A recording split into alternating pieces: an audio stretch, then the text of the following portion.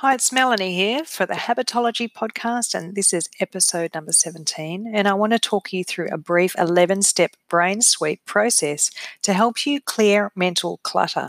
And more specifically, this 11-step process, which comes to you via Well Coaches in the US, it can be used to work through any difficult emotional feeling when you're really in the thick of things. I'm going to talk through this right now, and you might like to make notes so that you can create your own process for dealing with that heightened emotion when you're stuck in it.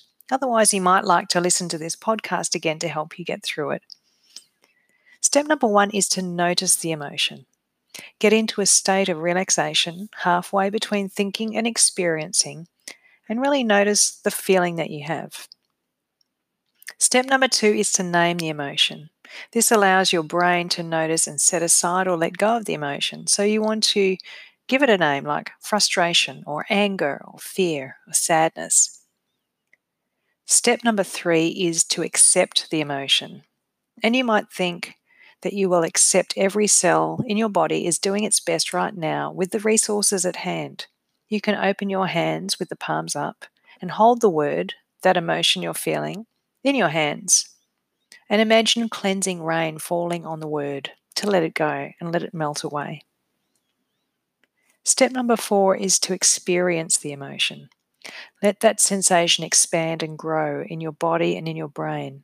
Narrow your awareness right onto it so you're truly focused on just feeling that feeling. And then zoom out again and look at it from afar. Then zoom in again and experience the intensity of the emotion, and then zoom out again.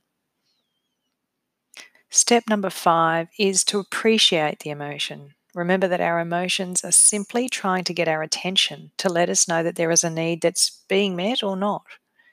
And you can say to that emotion, "Thank you for working so hard to make me notice you, to try and help me." Step number 6 comes from Kristin Neff's self-compassion work. And you might say to yourself, "I'm not alone. Suffering is a shared human experience, and others have these same feelings as I do."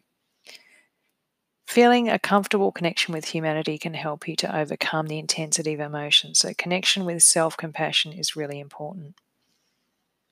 Step number 7 is to treat yourself and the emotion with compassion. That is self-kindness, to be kind for yourself for feeling this feeling, and to be kind to the emotion because it's just trying to help you. Step number 8 is to be curious and to ask yourself, what is this emotion telling me? I wonder what the message is. Step number 9 is to look at the learning. What am I learning by feeling this? What's the lesson for me in this emotion? What is it giving me? Step number 10 is to identify the purpose. What's the purpose of me feeling this feeling? What need of mine isn't being met? Or what is this enabling or giving me by feeling this feeling? And step number 11 is to change the channel. Your brain can't hold a negative and a positive emotion at the same time.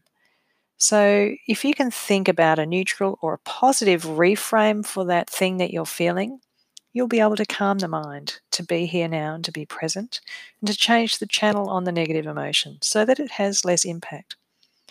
I encourage you to go through those steps in that order when you feel intense about something and to see what happens. See how that calms your brain, allows you to take step forwards, or helps you to move through and out of the emotional state that you're in. That's it from me for now. It's just a short one today, but I'll be back really soon with another episode. Thanks for listening, and I'll see you soon.